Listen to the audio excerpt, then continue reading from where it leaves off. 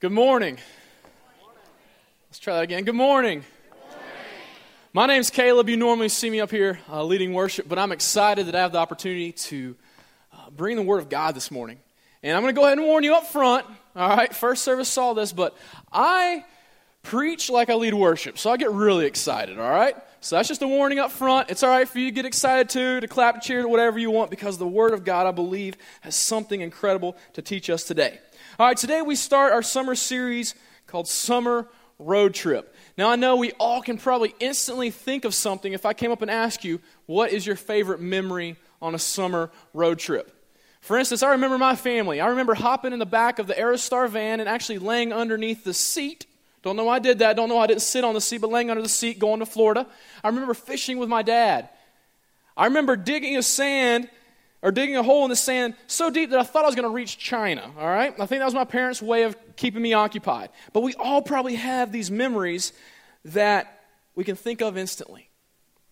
And our goal with this summer series is that we're going to be looking at places in the Bible that God did something amazing. And I want us to create a memory that we then apply to our lives. So today, we're going to start off by looking at the city of Jerusalem. Jerusalem is located between the Mediterranean Sea and the Dead Sea.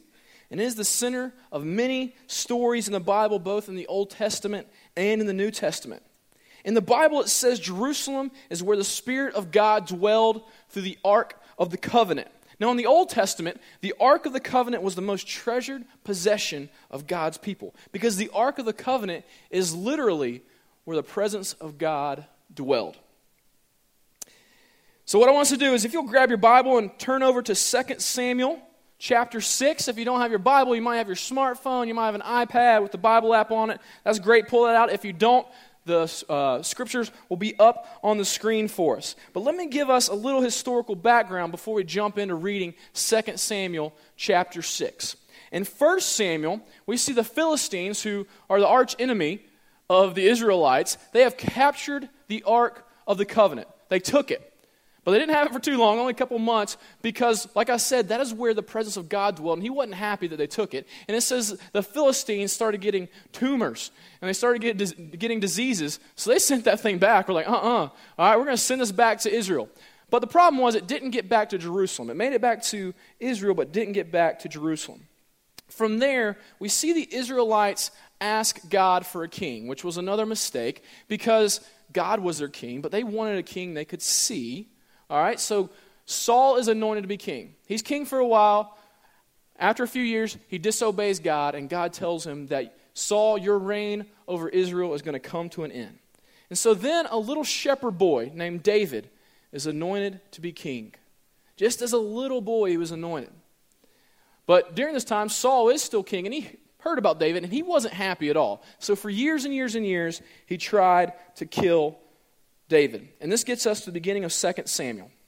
We see that Saul soon dies, and his family wants to take over the throne, but God had anointed David, so David and the family of Saul go to war. And finally, in chapter 5, we see David is made king. This is after 20 years of waiting. Can you imagine being anointed as a little boy, and then you got to wait 20 years? You got to wait 20 years for the promise of God to come true? But David remained faithful, and God remained faithful as well in his promise. So David, he goes and captures the city of Jerusalem because it had been taken by the enemy, and a palace is built for him there.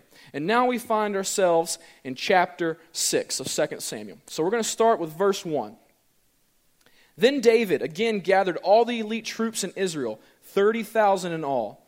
He led them to Baalah of Judah to bring back the ark of God, which bears the name of the Lord of heaven's armies, who is enthroned between the cherubim. They placed the ark of God on a new cart and brought it from Abinadab's house, which was on a hill. Uzzah and Ahio, Abinadab's sons, were guiding the cart as it left the house, carrying the ark of God. Ahio walked in front of the ark. David and all the people of Israel were celebrating before the Lord, singing songs and playing all kinds of musical instruments, lyres, harps, tambourines, castanets, and cymbals. But when they arrived at the threshing floor of Nacon, the oxen stumbled, and Uzzah reached out his hand and steadied the ark of God. The Lord's anger was aroused against Uzzah, and God struck him dead because of this. So Uzzah died right there beside the ark of God. God had made it very clear, Do not touch the ark of God. This is my presence. If you touch it, you will die. Uzzah should have listened, all right? David was angry because the Lord's anger had burst out against Uzzah. He named that place Perez Uzzah, as it is still called today. David was now afraid of the Lord, and he asked, how can I ever bring the ark of the Lord back into my care? So David decided not to move the ark of the Lord into the city of David, which is also Jerusalem. Instead, he took it to the house of Obed-Edom of Gath. The ark of the Lord remained there in Obed-Edom's house for 3 months, and the Lord blessed Obed-Edom and his entire household. Then King David was told, the Lord has blessed Obed-Edom's household and everything he has because of the ark of God. So David went there and brought the ark of God from the house of Obed-Edom to the city of David with a great celebration. After the men who were carrying the ark of the Lord had gone 6 steps, David sacrificed a bull and fattened calf. And David danced before the Lord with all his might, wearing a priestly garment. So David and all the people of Israel brought up the ark of the Lord with shouts of joy and blowing of ram's horns. Let's pray.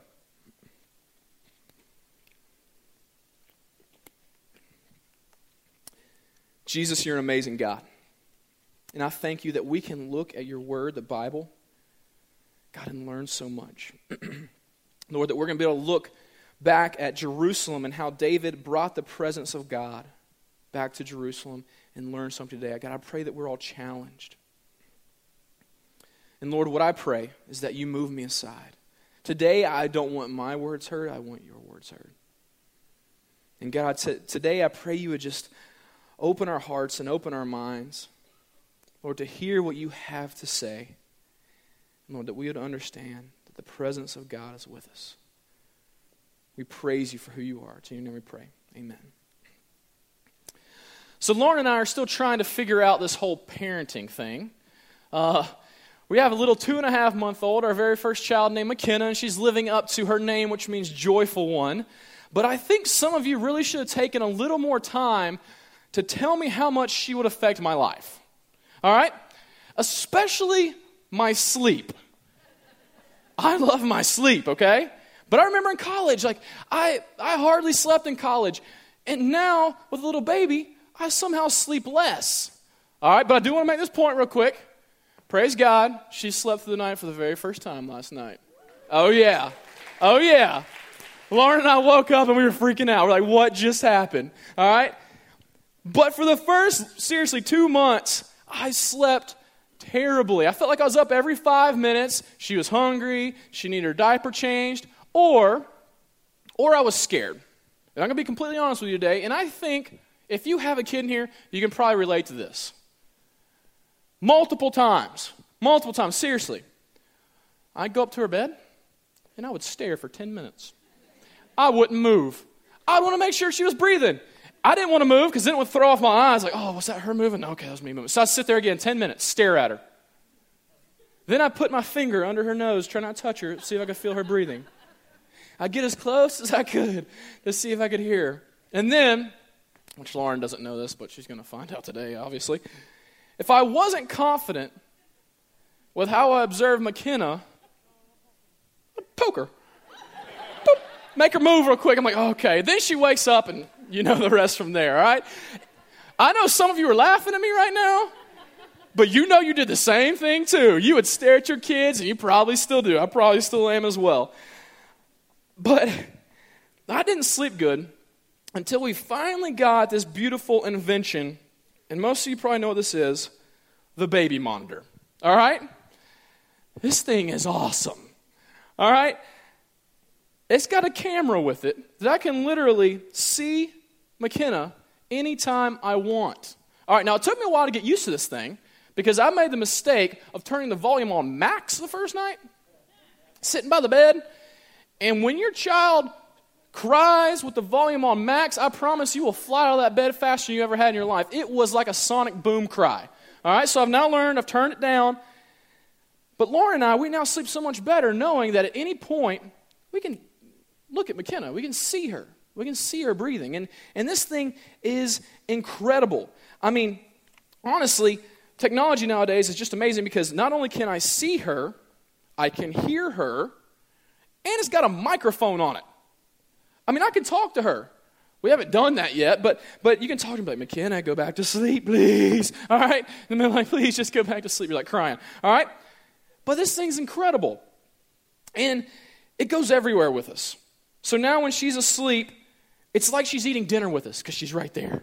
All right? She's sitting with us. It's like she watches TV because the monitor's sitting right there with us. I've gotten used to the noise in the background. Watching TV, it kind of enhances SportsCenter for me, okay? It's sitting there, and I can always see her. And I had this thought that this is a direct connection to her when I cannot physically be in the room with her. That I still know she's there. That I can still see her, I can still hear her. And also I had this thought that it would be crazy of me to not use this. I knew that I wasn't going to sleep well without it. I knew that I couldn't hear her. I knew I couldn't see her. So it would be crazy of me if this thing was sitting there and I chose not to use it, or I turned it down, or I tuned it out. And now as a parent, I'm starting to think this way, that this monitor is we can look at it almost a lot like the presence of God.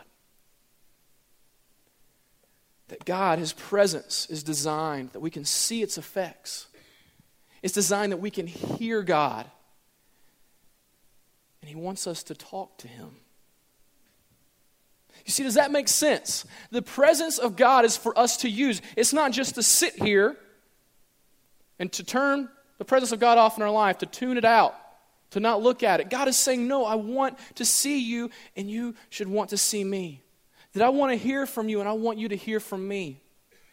That I want to talk to you, and I want you to talk to me.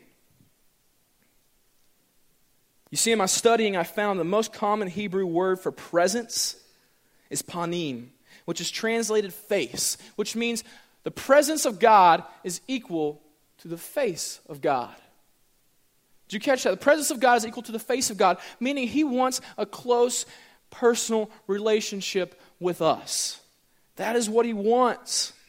He wants us to hear Him. He wants us to see Him. He wants us to talk to Him. But looking at where the Israelites are at in the story we just read, they didn't understand God's presence. They didn't understand it. After all He had done for them, God had led them out of bondage in Egypt. His presence led them by a cloud and a pillar of fire, then led them through the desert to the promised land that He promised them. After all that He has done for them, they still had a tendency to tune out the presence of God or to turn it off. You know, as I stated earlier, in the Old Testament, the presence of God dwelled in the Ark of the Covenant. And the way they had tuned it out is instead of bringing the Ark of the Covenant, which had literally the presence of God in it, to their city, they let it sit in some dude's house outside the walls. I mean, you think after everything, oh man, the presence of God led us by a pillar of fire one time. The presence of God did this, that they would want it to be close. But they didn't. It wasn't close. And I think we can learn a lot today from how David handled bringing the presence of God into Jerusalem through the Ark of the Covenant. Because you may find yourself in this situation today. You know Jesus, or you're a Christian in here, or you know about Jesus, you know about the Bible, but you struggle to live in the power of God's presence. Or maybe without realizing it, you've tuned out the presence of God. Because He's not going anywhere. The presence of God doesn't go anywhere, but we sometimes can have a tendency to tune it out. Or maybe you're where we've all probably been before, and you say, I love God, I love Him, and I try my hardest, but sometimes I feel like I cannot feel His presence. I've been there before, I'll be honest. Oh God, I just can't feel your presence. And so let's see what we can learn from David today. Looking at David's story up until this point, you may be thinking, David's already done so much. He's already achieved so many things. Why isn't he content? Why isn't he happy? I mean, this is the same David that literally killed a giant as a boy, all right? Totally different story, but he killed a giant. He was anointed by a prophet to be king as a boy. He won many battles that had all of God's people singing His name for what He had done. And he had just won Jerusalem back. He had a palace built for him. He had a growing family. He had growing power and a growing kingdom, but he was still not satisfied. So the question today is why? Why wasn't David satisfied? And if you're taking notes, I want you to write this down. And I hope you all do take notes today, because I truly believe that God's given us something that we can all apply today. This is why David wasn't content. He wasn't satisfied. Because David knew he had nothing without the presence of God. David knew he had nothing without the presence of God. The presence of God was sitting so close. It's in some guy's house outside the city. And David wasn't going to let it sit there any longer. You see, David knew to be successful as king, he needed God's presence. So we see that one of the first things David did was go get the Ark of the Covenant. David understood the importance of the presence of God and made it his priority. He wasn't going to let another day pass without going and getting the Ark of the Covenant, because he knew the presence of God changes everything. You see, on paper, I just keep going back to this. On paper, David had everything he needed to be a successful king.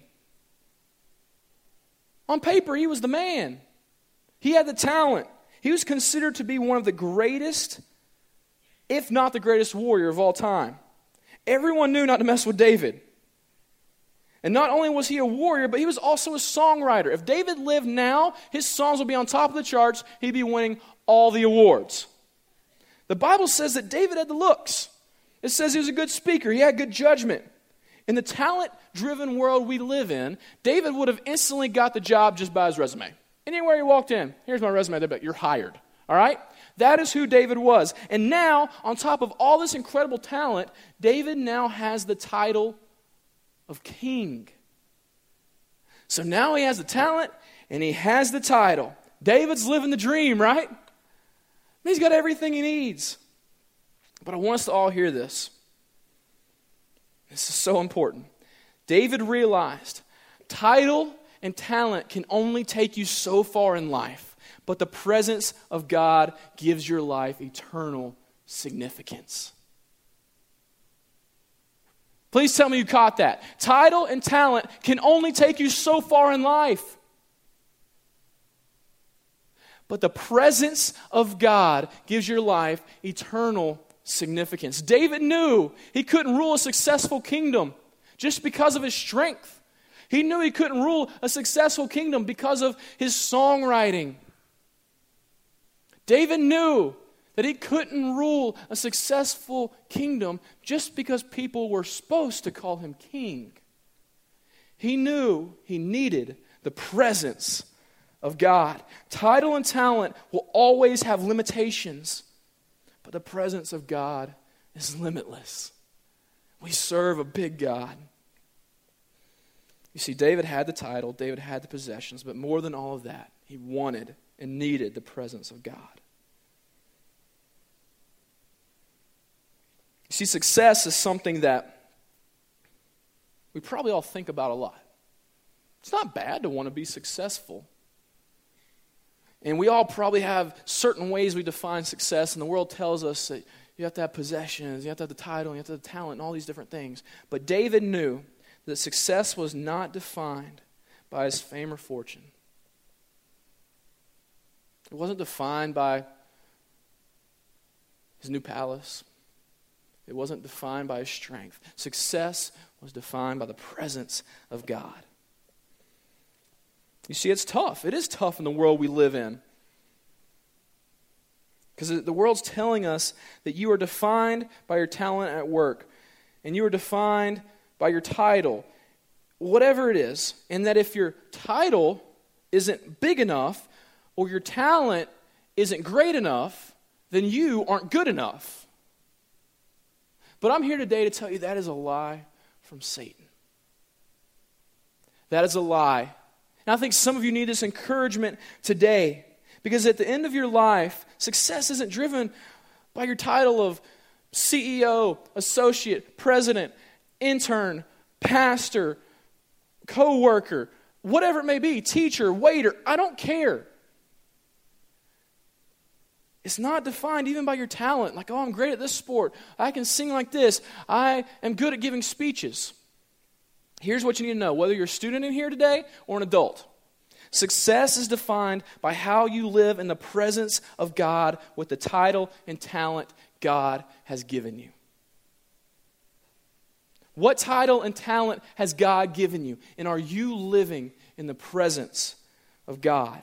You see, David realized that this title and talent was from God and that he had nothing without him. So, how can we be like David? One of the first things we're going to do is whatever your title is, follow God's presence. I know what you may be thinking. Yeah, it was easy for David. His title's king. He's the stinking king. Of course he can follow God. Listen to this. God did not only prove himself to David when his title was king, he proved himself to David when his title was shepherd.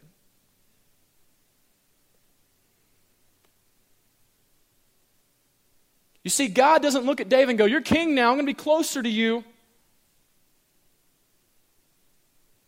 God looked at the same man who was a shepherd and now the same man who is a king and said, whether you're a shepherd or a king, my presence is still most important.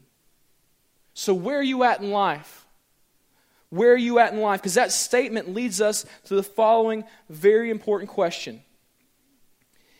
In your life, do you rely more on your title and talent, or do you rely on the presence of God? You see, the people respected David even more because they knew he sought the Lord while his title was king. But before that, they knew he sought the Lord while his title was shepherd. So do you rely more on your title and talent, or do you rely on the presence of God? Parents, I want us to think about this question.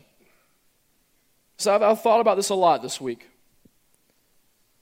What if our kids respected us, not just because of a title of dad or a title of mom, but what if your kids respected you because of the way you sought after the presence of God? I can't help but think that's the greatest respect. Yes, I want my daughter to respect me because she calls me daddy, but more than that, I pray she respects me because of my love for the Lord. Does anybody agree with that?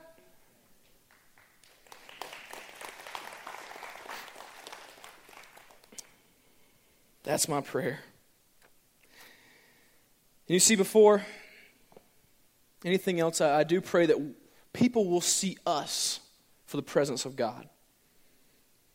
And I don't only pray this personally, I don't only pray this for you, but I pray this for our church. For example, you can ask anyone on our worship arts team. I say this a lot to our team when we get up to lead worship. We could have the most talented guitar players, we could have the most talented drummers, the most talented singers in all of the world come up here. But talent does not equal the presence of God when we get up here to lead worship. Talent does not equal worship. What we have to do is we have to take our talent, because God has given us all talent. We have to take our talent and say, God, we are doing this because of your presence. We're doing this through your presence. You see, that is what separates, for us as musicians, that's what separates music from worship. Our goal is not to get up here and play music on a Sunday morning. Our goal is to get up here and worship the one true God and to bring everyone with us and encounter his presence. That is only done when title and talent are joined together to focus on the presence of God.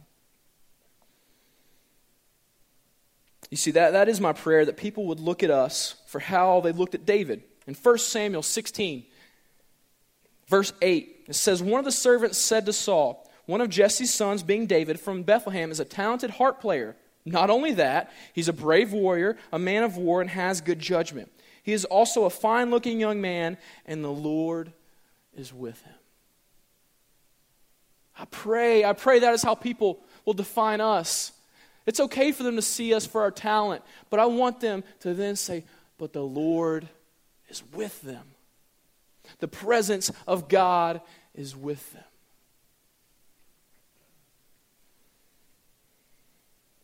If our title and talent don't reflect the presence of God, then we're missing it. But we all have that choice every single day to say, God, I want to reflect your presence. Another thing David did. David set the example for seeking God's presence. In 2 Samuel 6, verse 15, it says David assembled all of Israel. It says, so David and all the people of Israel brought up the ark of the Lord with shouts of joy and the blowing of ram's horns. Okay, this would have taken a lot to do. It said there was over 30,000 troops that came, and that's just troops. It says David gathered all of Israel, thousands upon thousands of people, to go get the ark of the Lord, to go get God's presence. And so this got me thinking, why would David do that? Why would he spend so much time and energy in getting everyone? He understood the importance of leading by example. You see, David wanted all the people of Israel to not only respect his leadership because of his title as king, but he wanted to be respected for his love for God. This is why David did this. Leading by example is the best way of leadership. You see, David could have gotten just a couple guys and said, come on, let's go get the ark of God. It's sitting in a guy's house. Let's go get it. We'll bring it back. He could have got back, then updated everybody through Twitter. All right, just brought back the presence of God to Jerusalem. Hashtag awesome. Hashtag Ark of the Covenant. He could have done that. And everybody would have known. But he realized that wasn't the best way to do it. He realized that he had understood the presence of God since a boy. If you look back at the life of David, he had put an importance on his life, priority in his life on the presence of God, and he wanted the same importance and priority in the people of Israel. He wanted that. He wanted that for his kingdom. He wanted that for his people. And so what he did, he said, hey, I want everybody to join me. Let's go get the presence of God. Let's bring it back to our city. So again, I started thinking of this, of how can we apply this thought to our lives? So let me give you one example. Parents in here, I learned this from this story. It's probably easy to tell your kids, yeah, I love God. I do my quiet time. And that's great. They need to hear that. But let me ask you, if you really want your kids to know something, and you want to teach them something, if your goal is to raise them up to love the Lord, to teach them to love the Lord, what do you have to do? You have to show it to them. And so I just had this thought, what if you want to do your quiet time in the morning? You're sitting at the breakfast table, whatever it is, your kids come down to eat their Cheerios, and they see you doing your quiet time. What if your kids saw you seeking after the presence of God? And then what if, just like David, what if you looked at your kid while they're stuffing their face with Cheerios and said, hey, why don't you join me? I'm not saying take your kid through like a 30-minute understanding of the book of Revelation, okay? All right? I'm saying, what do you think about these two verses? Bring your kids with you. Bring your kids with you. It's going to be the best way for you to teach them to fall in love with God and to seek His presence. That is why David did what he did. Another way David led by example is what we find in 2 Samuel chapter 6, verse 13. It says, after the men who were carrying the ark of the Lord had gone 6 steps, David sacrificed a bull and a fattened calf. All right, I had to look at this for a while, and I had to research it and study it. Because at first, like when you read it, can you imagine? These dudes pick up the ark. 1, 2, 3, 4, 5, 6. Wait, really? We're stopping? We got a long way to go. All right? What I found out is steps might be a unit of measurement. No one really knows what it is. It might have been 100 yards, so they might have gone 600 yards and then sacrificed. Whatever it was. But I started thinking about this. Can you imagine the Levite priests? Because remember, the first time they went to get the ark of God, they failed because they didn't obey God. God said, do not touch the ark. As literally my presence, you can't handle it. Trust me, you will die. Uzzah dies when he touches the ark. So the second time, can you imagine a Levite priest? They walk up to the ark, and they're like, I'll rock, paper, scissors you to see who touches this thing first. 1, 2, 3, shoot. This is how Lauren and I figure out who's going to change McKenna's diapers. All right? But can you imagine? I mean, They just saw this guy die, and they're like, I got to pick this thing up.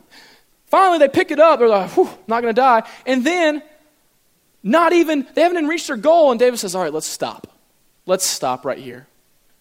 Why would he do this? Because David realized it's just as important to follow the presence of God, to celebrate the presence of God, and to trust and to praise him in the process and not just when you reach your end goal. Why did David understand this? Because he had to wait 20 years to be king. I don't know if I could have waited 20 years. That's a long time. But he had to wait 20 years to be king. And so he wanted the people to see that it is important to follow the presence of God in the process and not just when what you want is completed. Because we all have goals with our life. We all have something we want to achieve. And it can be hard sometimes to praise God during the process, to follow his presence, knowing that he does have an end goal in mind for us. You see, God told him, Jerusalem is where I want my presence to dwell. So David knew they were going to get there, but he knew he needed to follow the presence of God in the process and not just, he could have just waited till the end and thrown a huge party, which they did essentially, but he also wanted to show the people, follow God every step, not just when you get what you want. But after hearing all this today, you may be thinking, man, Caleb, that's awesome, but I'm not David. I've never killed a giant. I'm not a king. I don't have an ark of the Lord to carry, and we don't live in Jerusalem. So what am I supposed to do? I want you to hear this. This is so important. I want us to all apply it and just soak this in. As Christians, we have the presence of God.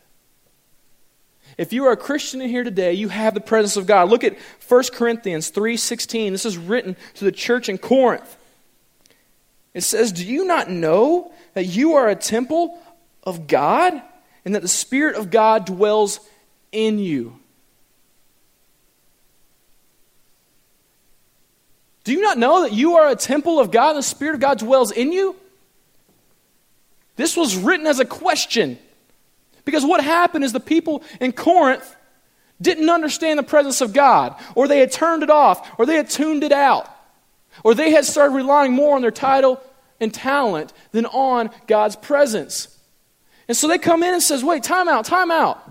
Do you not know that you are the temple of God, this temple that your ancestors tell you about? The Spirit of God dwells in you. When your ancestors told you about all the miracles that God did for them to save them, that's the same God that you have today. And I think it's important for us personally, as families, as a church, to understand the Spirit of God dwells in us.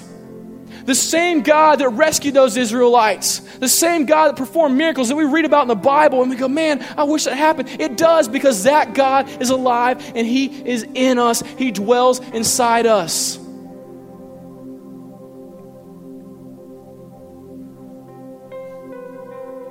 We have the presence of God, and Jesus made this possible through the cross. Jesus made it possible. So let me tell you this. When this thought just came across, I actually got chill bumps this week when thinking about it. Every single one of us in here today, we have a Jerusalem. Every single one of us. Because God is calling us to carry His presence. God is calling every single one of you to pick up the presence of God and say, I'm going to carry you to my Jerusalem. So I want to ask you, what is your Jerusalem? Is your Jerusalem your home? Is your Jerusalem the place you work? As students, is your Jerusalem your school? Where is Jerusalem? Because God is counting on you. God is counting on us to take His presence and let it change people's lives. Everywhere the presence of God went, it changed something. And I think that as a church, as individuals, we have to wrap our minds around this. The presence of God isn't something to be taken lightly. We see that in the story. Uzzah died, but the presence of God is something that we have that we can use. It says when the presence of God was with the Israelites, they weren't scared anymore. They would carry that thing to battle, knowing that God was with them. You have the presence of God. Don't be fooled. You have the presence of God. And I don't care what the enemy throws at you. You know what David did? When Goliath, this giant, came to attack David, Goliath mocks him, makes fun of him, because David was just a little boy. And he said, you come at me with dogs? You come at me with this little boy? I will feed him to the animals. Do you know what David said? David said, you can come at me with sword and spear and javelin, but I come at you in the name of the Lord. As a church, it's time for us to look at South Atlanta, to look at Coweta County and say, I come at you in the name of the Lord. Because guess what? As a church, we're called to our Jerusalem. We're called to Newnan. We're called to Peachtree City. We're called to LaGrange. We're called to Coweta. We're called to South Atlanta. And they need the presence of Jesus. So the question today is, are you going to be a carrier of the presence of Jesus and go to your Jerusalem? We all have to ask ourselves this question and let it challenge us. It's time to stop tuning out or turning off the presence of God, letting Him change us, and then change our Jerusalem.